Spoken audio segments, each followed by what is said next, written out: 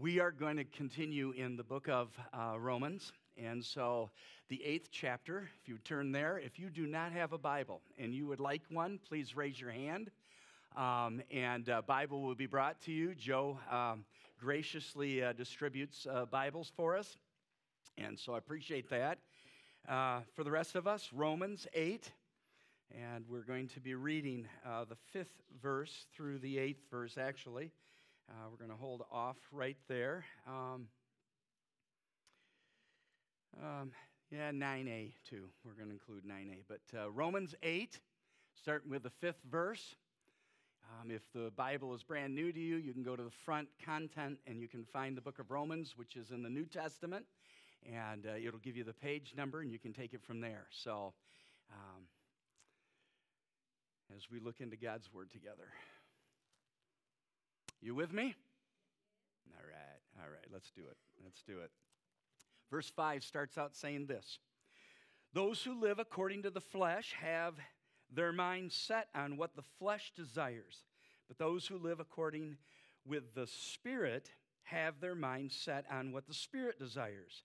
The mind governed by the flesh is death, but the mind governed by the Spirit is life and peace. The mind governed by the flesh is hostile to God. It does not to submit to God's law, nor can it do so. Those who are in the realm of the flesh cannot please God. You, however, are not in the realm of the flesh, but are in the realm of the Spirit. What a great passage. What a great and amazing passage. As you think about Paul and you think about the fact that he came from, chapter 7, I do what I don't want to do, and I don't do what I want to do, and if I don't do what I want to do, then it's no longer I that does it, but it's sin that lives in me. And thanks be to Christ Jesus my Lord. And then he goes into, there is therefore now no condemnation unto those who are in Christ Jesus. There's a freedom there, a freedom to live free. Well, how does the Spirit work in that area? How does that work? We're talking about the Holy Spirit. It's a subject that honestly is not talked about much in church. And I don't know if you remember over your past and all the sermons that were preached to you, because I'm sure that every sermon that I have preached on, you have got it written down in your heart and you could repeat it to me word for word. No, but the Spirit of God holds together those truths and those concepts and those in His thoughts. He holds those together in your heart and He moves and changes you. You see, the message is much more important than the messenger. Much more important.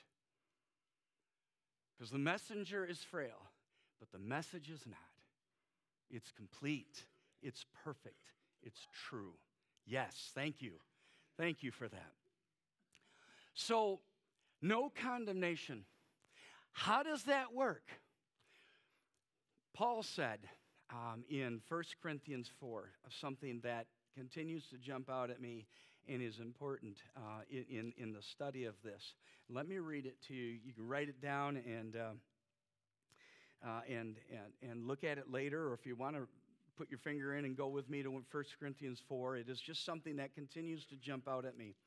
It starts with the first verse. This then is how you ought to regard us, as servants of Christ and those entrusted with the mysteries God has revealed. And so, right, the Corinthian people, treated him and Apollos way too much like gods, and he said, don't do that, that's foolishness. We're nobody, we're just servants.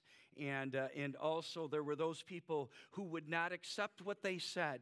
And so, but they said, remember, we've been entrusted with the mysteries of God, so you are responsible before God to respond to that. It says in verse 2, now it is required that those who have been given this trust must be proven faithful. Amen. Amen. Must be proven. Listen to this. I care very little if I'm judged by you or by any human court. Indeed, I do not even judge myself. That's interesting, isn't it?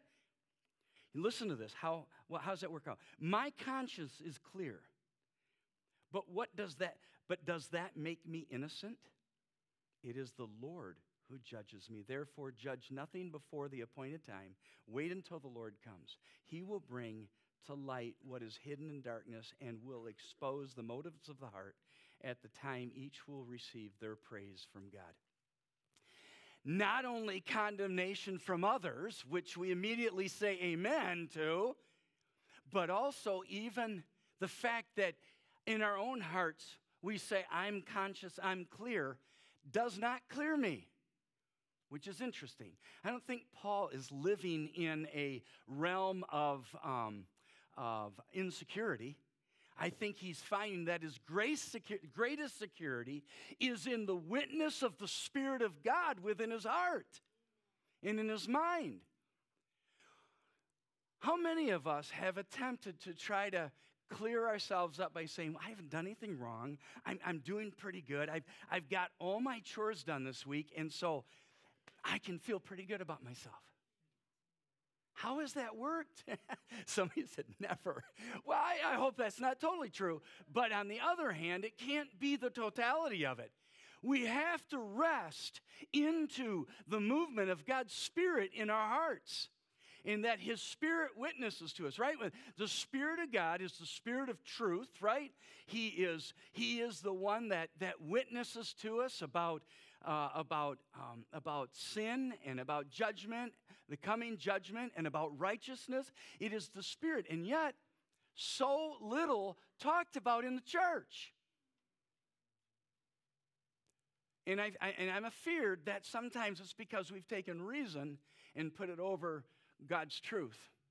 And when reason rules, when human reason rules, then we become a very condemning, judgmental church that is not moved by the Spirit of God. I've heard people preach time and time again. They say that, you go down to the exact minute of your worship, right? You got the counter at the top that says 1 minute, half a minute, ready to start, and the worship team is up there. And then the sermon and everything is counted exactly to a minute. And this pastor said, where's the room for the Spirit? Where's the room for the Spirit? And it's so true.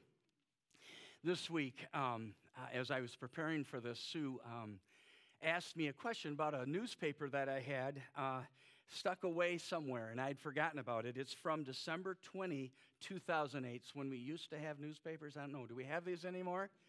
Do you notice this one is yellowed? Okay, that's just, go there. But anyways, she says, why do you church gives life to food pantry? And it's talking, I can't even say his last name. Pastor Hank. I don't know what. Excuse me? What are you speaking? She is now speaking Hebrew. Yeah, I'm not even going to repeat that. But yeah, so he was the pastor of West 44th Street Christian Reformed Church. And in 2008, they had gone from 250 people down to about 30 people worshiping. And so they made a decision to replace in a building spiritual food with physical, because physical food brings people.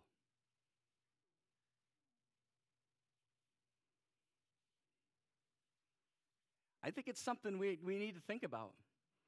In a world where churches are dying, we got to ask the question, why? I think there's a reason. I think it's because we're not allowing the Holy Spirit to lead us. We've allowed human reason, human logic, instead of God's Spirit. And so this passage, it's interesting where it goes. So this is the way Satan works. He works on your emotion.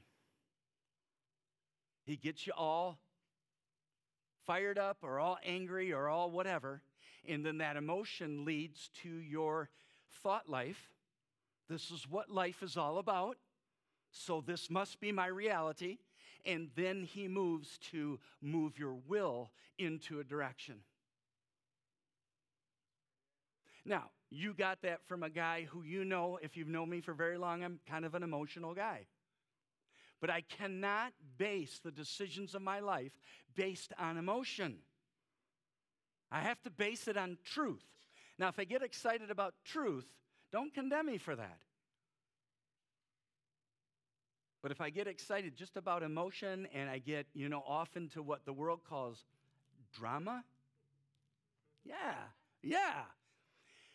The way that the Lord moves is that he moves our will. He comes to us. And this is the first movement here. This is what's happening in the Holy Spirit. He comes to us in our heart. The mind here, I think you can interpret it as heart. He comes to our heart and he speaks to us. And he says this, I am the way, the truth, and the life. No one comes to the Father but me. Will you follow me? That then becomes an enactment of our will in submission to God and then moves us. And yes, joy can be produced off of that. Yes, it can. And there can be emotion to that. But it's not where it starts. It starts with the Spirit of God speaking to our heart. Have you ever had the Spirit of God speak to you? Now, I'm not talking about some verbal something you hear through the ear gate. Okay? That can be not God. You got to be careful about what comes through the ear gate. The way that I have experienced the Holy Spirit speaking is through the soul. And it's a truth that does two things. First of all, you can't misunderstand it. Now, you can push it back, you can reject it, and that then becomes a misunderstanding. But he's not a God of confusion. He's not. But, so that's the one thing. The other thing is this, is that when you understand, he gets quiet. Because he's waiting for one thing. Will you do it?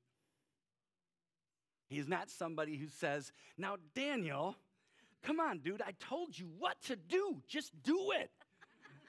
He does not do that. He comes in, sorry about that. Is that your shirt okay? I could buy you a new shirt.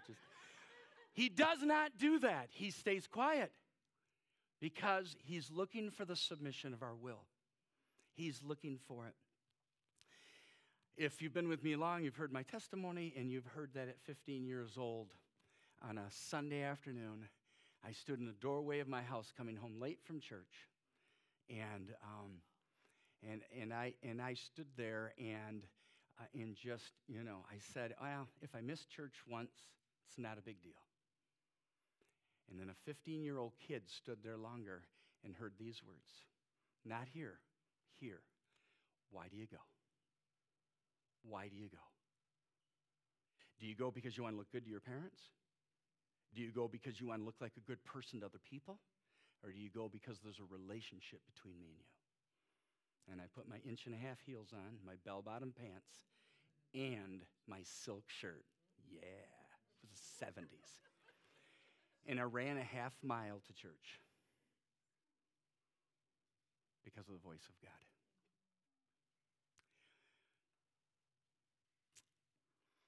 So who is this Holy Spirit?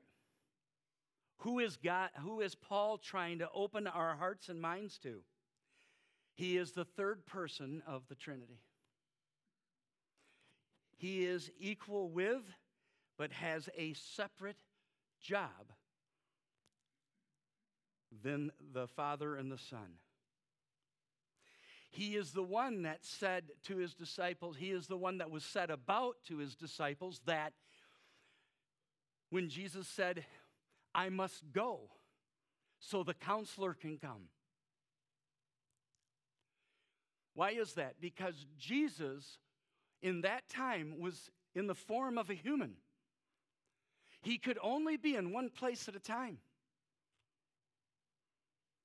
But the Holy Spirit was unleashed, and by us receiving and believing what Jesus did on the cross. He comes and lives inside every single heart that receives him. Throughout the whole universe, throughout all 7.5 billion people, if they would do that, throughout all the generations of all time. That is the power and the depth of the Holy Spirit. Now, we believe in the presence of God being everywhere. He's not in everything, but he is everywhere. Amen? He's everywhere. We believe in his omnipresence. That means that he's everywhere. But we also believe something else about God, and that is, the passage that answers the question is Psalm 139. It says that, where can I go from your spirit? Nowhere. No, I care where you're at. I don't care. You could be in an apartment that's dark. You could be in a mansion. You could be in a mobile home. You could be on the streets homeless. He's there. Yes, he is. He has no favorites. Nobody is middle class to God. Everyone, as Chuck told us, is all about the struggling class. We all come with the struggle of our sin in our life equal with each other. So we believe in the omnipresence of God, but also we believe in the manifest presence of God. The manifest presence is that where he's invited into, he manifests himself. As you invite Jesus Christ into your life because of what he did for you, you receive him as Lord and Savior, the manifest presence of God comes and lives in your heart. When a church comes together, and there 2 or 3 are gathered in his name, and there is a desire for the Holy Spirit to be present and to do what he wants with our hearts. No matter what, doesn't matter. His presence is there. And so when I read an article like this back in 2008, my heart breaks, because the question that I ask is, was the Holy Spirit invited in that place? Is the Holy Spirit invited here? Is he? You have to answer that question. You have to understand. Yeah. So when we look at the Old Testament, we learn some things about the Holy Spirit. We learn, first of all, that he is the giver of life. It says that the Spirit of God was covering the face of the water at creation. He was ready to create. He's the creator of life. Let me tell you this. Every single one of us has experienced death. Every one of us. Decisions that we've made, things that other people have thought or done to us, every single one of us experienced death. But I am telling you this, in the presence of the Lord, with the presence of the Holy Spirit, there is life. There is life. The second thing we learn is that the Spirit is involved in judgment of sinful human beings. In Genesis 6:3, he shows up again, and the Lord says, "My Spirit will not contend with men forever, for they are sinful." Every thought is an inclination to sin. Their days will be 120, and if we know our Bible, we realize that God brought a judgment on the people at that time. The 8 that were saved through the ark, representation of Jesus Christ, was in contrast to the millions that were drowned to death because of their sin. But I think this is the most interesting thought that I had about scriptural reference to the Holy Spirit. The Spirit is involved in the daily work of God's purpose and will on earth. Exodus 31, the second verse through the fourth and the sixth says that Beaziel, I will fill him with the Spirit of God, with wisdom, with understanding, with knowledge, and with all kinds of skills, to make artistic designs for work in gold, silver, bronze, to cut and set stones, to work in wood, and to engage in all kinds of crafts. Also, I have given ability to all the skilled workers to make everything I have commanded you to do. The Holy Spirit is involved in our daily life, giving us ability and strength for those who believe Him to do the work that we've been called to do. You do not know how important it was for me to think that thought this week. As I stand up in front of you with the great responsibility of the Word of God, unless the Spirit of God is leading me, I'm wasting your time and my time. But if the Spirit of God is in this place, present with me as I go through my week, present with us as we go together as a church, then the Word speaks to your soul and changes you, even if I don't say it. That's the cool thing, because the Spirit can speak. And it goes on. It goes on in the life of the judges. Joshua, Othniel, Deborah, Gideon, Jephthah, Samson, all filled with the Spirit of God to do what God called them to do. The Spirit of God is involved in our daily activities. We do not have to do great things if we just do the right thing that God's calling us to do and do it to give Him glory. The Spirit of God is in it. Spirit of God is in it. And He will bring life to your life. He will bring energy to the work that you're doing, and He will bring direction. If you're a mother at home with your children, He's there with you. If you're a person out working in the field and you're doing it for the glory of God, He's there with you. Factory worker, doesn't matter. I think of Hannah raising Samuel and giving him up to the Lord in the temple. And what an incredible thing that she did. She knew God had answered her prayer. She wanted to give glory to God, and she did. And she gave the one that was given to her back to God. Billy Graham said these words, in the Old Testament, there was the age of the Father. During the time of Jesus on earth was the age of the Son of God. And today, the age of grace, we have the Holy Spirit, the most powerful presence of God on the earth. So, of course, does not mean that all are not present. They are. But in this age of grace, the Holy Spirit has been given to us. The Son told us that. We're not orphans. We are not alone. I don't care what's happened in your family experience. You're not an orphan. You are here. He is here to be with you. And He is witnessing, I believe, even in this moment. And so, how does the Holy Spirit connect with us today? Paul opens this door up, and I want to just focus on these passages here today. First of all, I want you to notice that 5 times the word mind or minds is used in this passage. It refers to the content or thought patterns of the mind rather than to the mind itself. 1 Corinthians 4:13 says these words, "It is written, I believe, therefore I have spoken. Since we have the same spirit of faith, we also believe and therefore speak. Because we know that the one who raised the Lord Jesus from the dead will also raise us with Jesus and presents us to Himself." You see, belief is the summing up of what develops the pattern of your thoughts. You are what you believe, and you can tell what you believe by what you do. So what do you believe?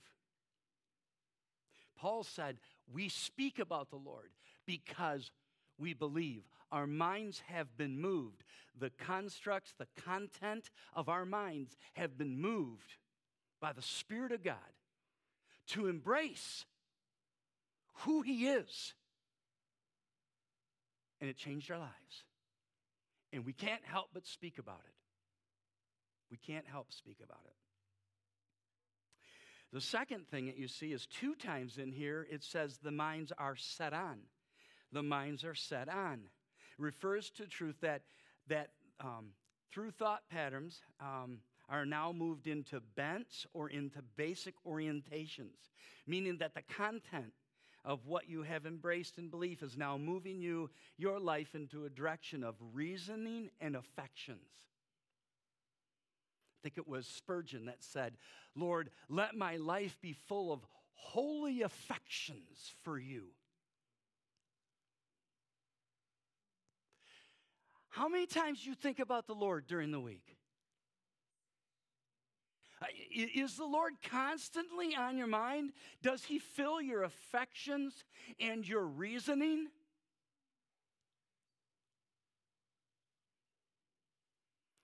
Really does show you where you're at. You know, it's if I were to ask Shelby if she thought much about Joel, I got a feeling she'd tell me, yeah. Every day I think about him. In fact, I don't know if you know this, but Wayne, I'm marrying him on the 5th of August. Do you think that her affections and her reasoning is set on something? Yeah, it's not a bad thing. But I think that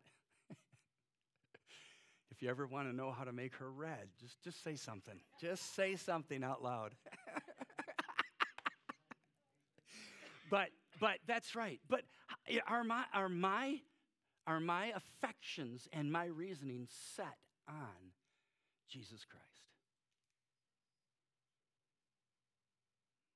Every day. It tells you a lot. You know, we can be religious, which is a human construct of trying to reach God. We can be religious. But guess what? Where do you think our thoughts are going to be mostly? On us. You know, am I doing this right? Have I got this right? Have I got all these things down so that I can be good enough for God? But if our affections are on God, we're not religious, we are founded on a relationship with the Lord, and it literally controls our minds let me make this point, as though we are the bride of the bridegroom. Yeah. Affections and reason set on the bridegroom, Jesus Christ. Is that where you're at? Is that where I'm at? So we talked about the mind. We talked about mind set on. You know what, right? Jesus said this Paul said this, moved by the Spirit, in Philippians 2:5. It says that you should have the same attitude as that of Christ Jesus. That's it. Yeah. He should move. His same attitude. Somebody tell me, what was the attitude of Christ Jesus?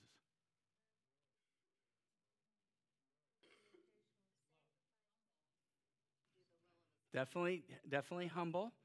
What was? Yeah, and wanted to talk to the Father all the time. Great answers. Keep going. Servitude. What do you mean by that?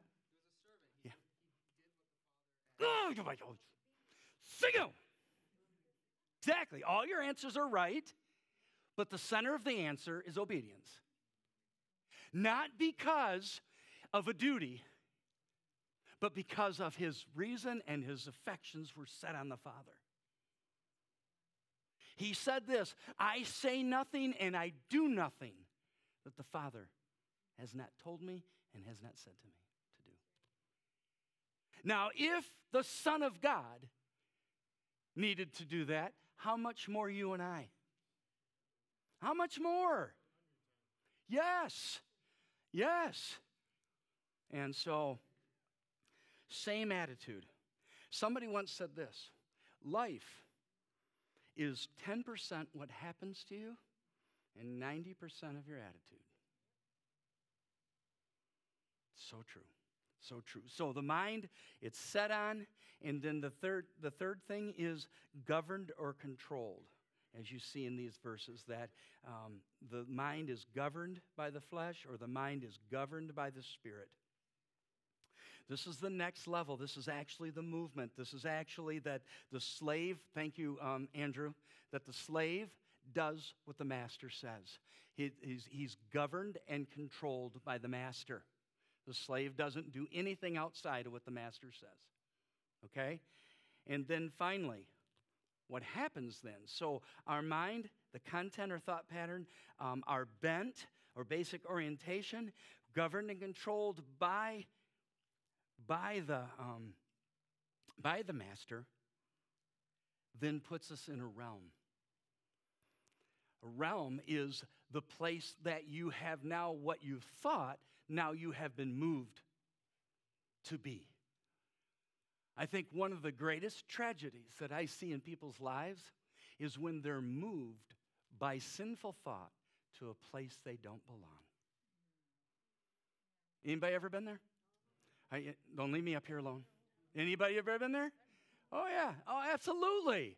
Absolutely. And it's the realm.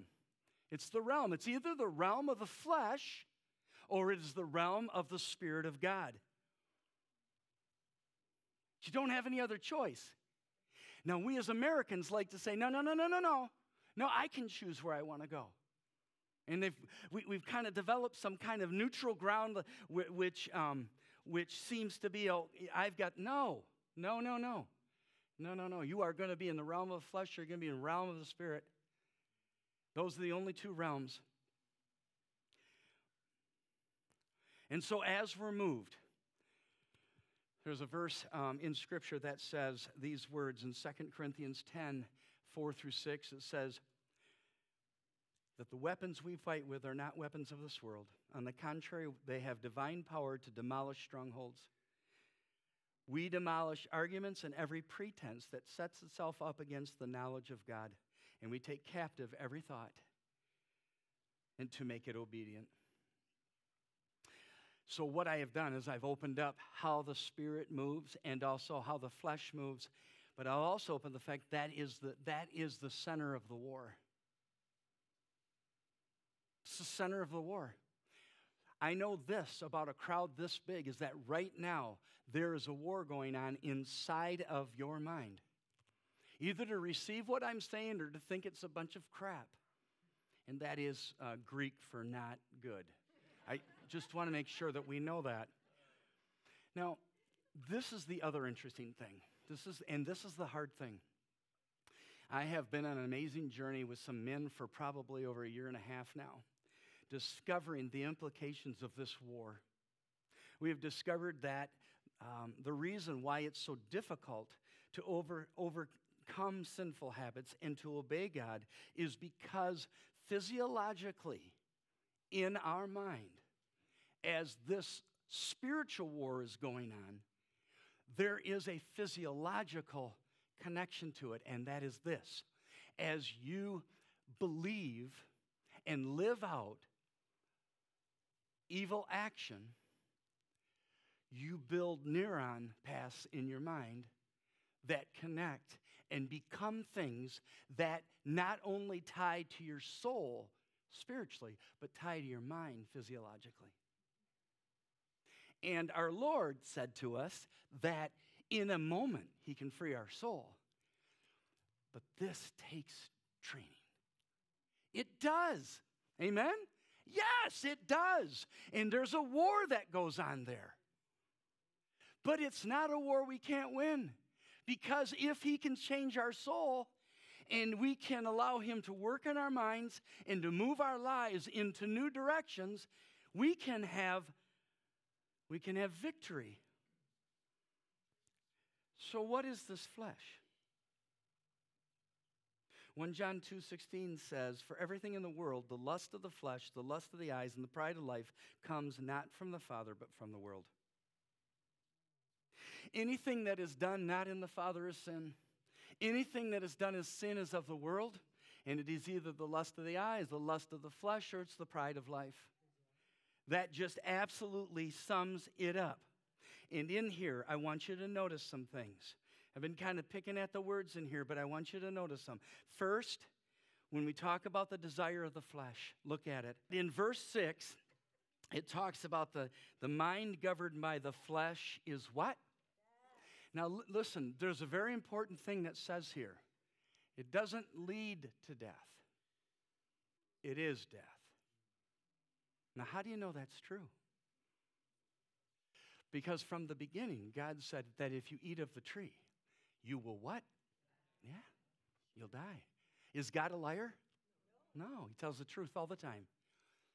Every single one of us is born dead, spiritually. It says in Ephesians 2:1, "As for you, you were dead in your transgressions and sin, In verse 3, it says, all of us also lived among them at one time. Every single one of us were born dead. We could not respond. We are all born living in the flesh from death to death. Born dead in the spirit before God, absolutely unable to respond to spiritual restoration on our own. Our life decision would be ruled by that reality unless there was someone outside of us.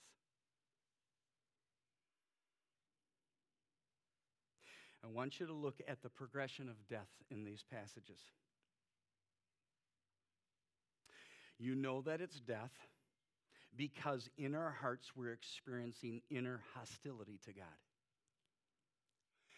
No church have I experienced this more than this one. I can literally, the Spirit has allowed me to see when people are in opposition to this word. And when people are surrendering to it, not because of the speaker, but because of the truth of the gospel. There's an inner hostility that pushes back against anything we hear in regard to life change that the Holy Spirit wants to bring into our lives. It says the mind governed by the flesh is hostile to God. Now look at that. It does not submit to God's law, nor can it do so. This is always interesting to me. Anybody know who Ray Comfort is? Yeah. And you notice that when he goes out, when he talks to people, he'll use the 10 Commandments as kind of a foundation to introduce a whole new idea to them, right? We've been taught as a people that we're basically good people, right? That's what we've been taught by evolution. We're basically good. And so people don't believe that they're sinful. And so he goes and he will sit down with somebody and he'll say this. He'll say, how many lies have you said in your life? And the person will say, well, I can't count them. And he'll say, what does that make you? And they have a hard time coming up with the answer. But a liar, they have a hard time coming up with that. Have you had sex outside of marriage? And when they say yes, he said, what does that make you? An adulterer. They have a hard time saying that. Have you ever stolen anything? When they answer yes, what does that make you? A thief. And he'll invariably go to this next question. He says, so are you still a good person? Yeah, it's interesting. And that,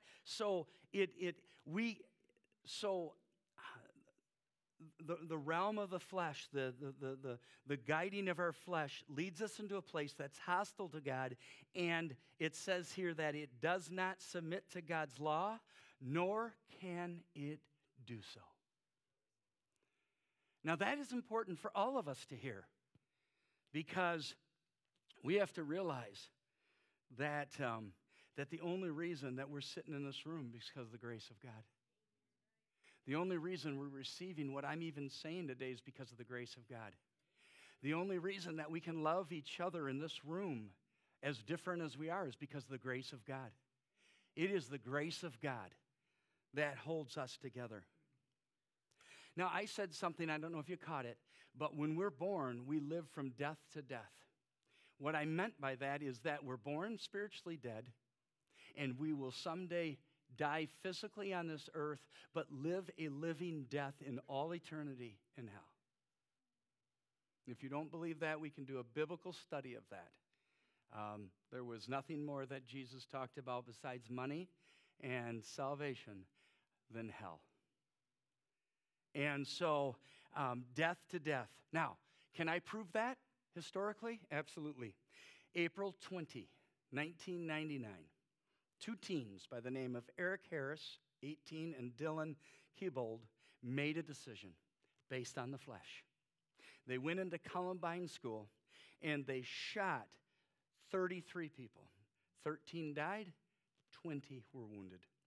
Since that date, 380 school shootings have been in America. 352,000 students experienced gun violence. People of God, we have to realize that in this world, in the flesh, we live death to death. Our decisions outside of Jesus Christ are always for our destruction. No, you need to hear that.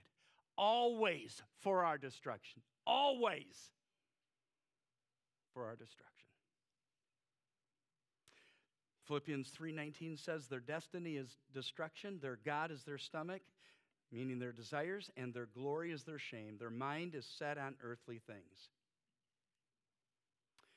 The course of flesh is self-interest and self-effort that always leads and always ends up in the same place. And as you see in verse 8, it says that in that realm we cannot please God, nor will we.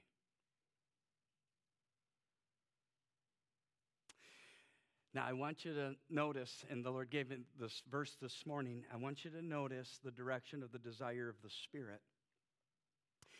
He gave me Luke 14:28. Listen to it. Suppose one of you wants to build a tower. Won't you first sit down and estimate the cost of it to see if you have enough money to complete it? There's two thoughts behind that verse that are so prevalent. When we are in being a Christian is not something that you need to be flippant about. I think sometimes we focus too much on the moment of somebody saying, I received Jesus Christ, and not in the life of a disciple. A life of a disciple is somebody who has heard the words from the Lord, said, follow me, and they follow him. If you're someone here today that has never received Jesus Christ, then I challenge you to receive him as Lord and Savior. But the way you do that is you admit to him the sins you've done, and you say, I will follow you with my whole life. Doesn't matter. Doesn't matter where it leads from here. Because I see where it was leading back here. I see where it was going. But I will follow you no matter what the cost. Why? Because you realize the cost. You see, God is the builder of salvation. So the first cost you consider is what he did on the cross. And the great cost that he paid for your sin. That his pain was not the nails, but it was taking your sins, and you name them, on himself, and bore them. God made him who had no sin to be sin, so that you could be the righteousness of God. And so, yeah, amen. And that's the first cost, okay? He's enough. No, he's enough. No, he's enough. He paid total sin for you. He's enough. His blood covers it completely, past, present, and future. Now, that's not a license to keep sinning, but it is the awesome hope that we have. We're no longer under condemnation. We're no longer under, I don't do what I don't want, what I want to do, and I don't do what I want. I don't even know what I'm doing anymore. But you know what I mean, right? Yes. We're under that, and you consider that cost. Then the second cost is, I'm giving you my life.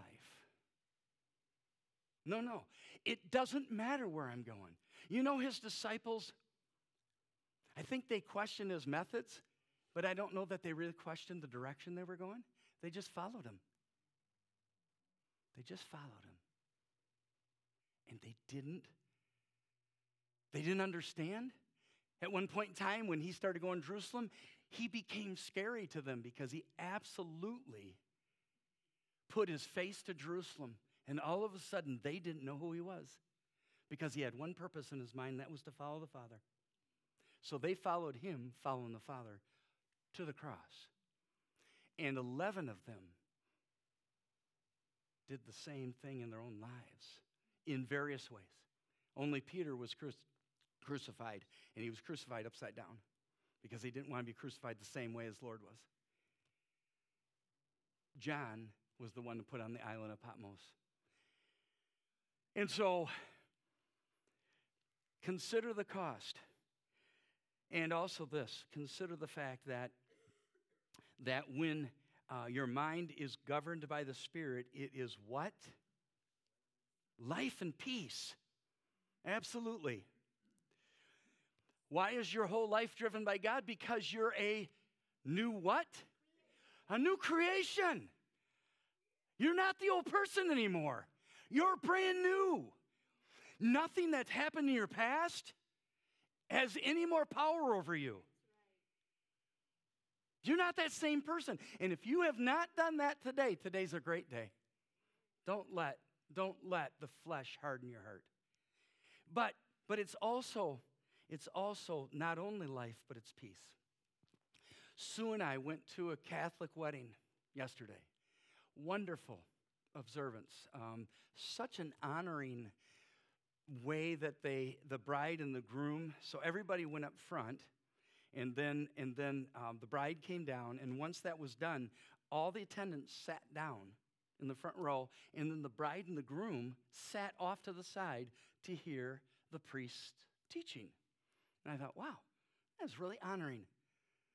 Man, that'd be kind of fun just to have the two of them up there, chat a little bit about the Word of God. But it was great. But after the wedding, we went to a reception, and we sat across the guy from Grand Ledge at our table. And I got talking to him, and it's a really amazing story because his wife was a Christian before he was.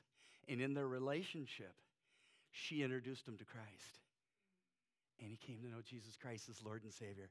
Now, I don't suggest evangelism dating. Okay, that's not what I'm doing here. But God can do a miracle at times, correct? And so anyway, he's across the table from me. So, you know me. Up I go. Thump. Let's talk.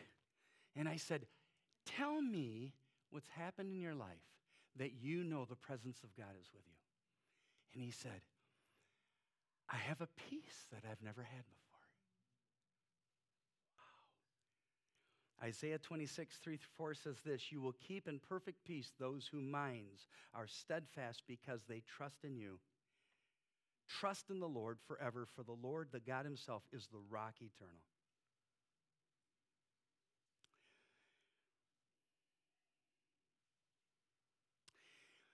I've been talking to you about the Spirit.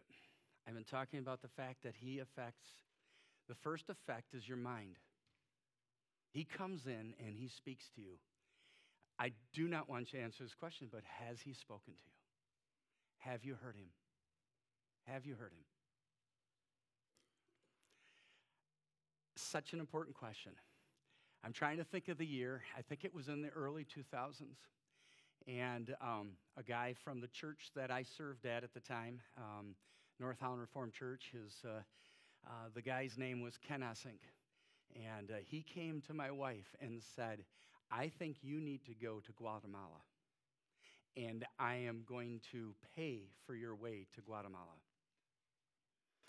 And, she has learned some things from me, so impulsively, she said yes. Anyways. She said yes, and then she came home, and she went, A, I'm not sure I want to go to Guatemala. B, I know I don't want to go on a plane. And C, is this of the Lord or not? And so she called a friend, right? It's a game show. You phone a friend. And so she phoned a friend, and the friend said, well, have you asked God? She says, no, I haven't. She said, well, ask God. So she did. She asked God. And so that night, she was reading a magazine, and she opened it up, and it said, get on that jet and go on your great adventure. She about threw the book off the page. Ah! And so she believed the Lord, the Spirit was speaking to her. Now, I'm not saying that he's going to speak in that way all the time, but I think he did in this instant. And so she prepared for the trip. Well, it was one night I think they showed the Jesus film, and they were all packed in a little, what they did, you need to know this, I got time to do that. What they did is they built these little 10 by 10 houses. They're called condos. That's a whole new concept of condo for me, but it was condo. And so they would build these during the day, and then they would show the Jesus film at night. And so they did this. And as one night, as Sue walked out of the village, there was an elderly lady. You have a picture. Would you throw that up in front? There was an elderly lady that was standing outside. And, of course, Sue didn't have a clue what she was saying. But Sue noticed that she had no shoes. And so Sue believed that God was moving her to give her shoes to this woman. So she's holding Sue's shoes in her hand. And she was happy as a lark. And when Sue told me that story the first time, tears were running down her face. The Spirit of God moves. And his first move is here and here, connected. heart and head. His first move is in your mind. Now, I don't know what's going through your thoughts today. I don't know what you're thinking about, where your mind is focused today. But Jesus is calling you to think on him. He is the way, the truth, and the life. No one comes to the Father except through him. He is life. And so I pray that as I have spoken today, that your hearts are moved to listen to him. Because there's no greater place in the face of this earth than to listen to the God who wants to speak to you. Remember, when he spoke, all the worlds were created. It is just as powerful in your life and mine. And I pray that he will speak life into your hearts and speak peace into your hearts.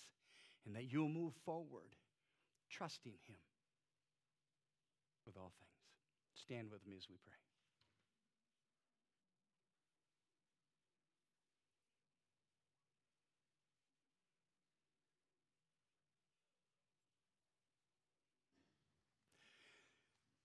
Pray with me. Father in heaven, I am so thankful for this morning. I'm so thankful for a dear group of people that, Lord, we are walking with each other and we're with each other. And I pray that, Father, that our hearts were warmed by your word and that our hearts were moved to look at our lives, Lord. There is so many things today that want to hold on to our minds and want to put us in a realm that is not of the Spirit, but in a realm of the flesh.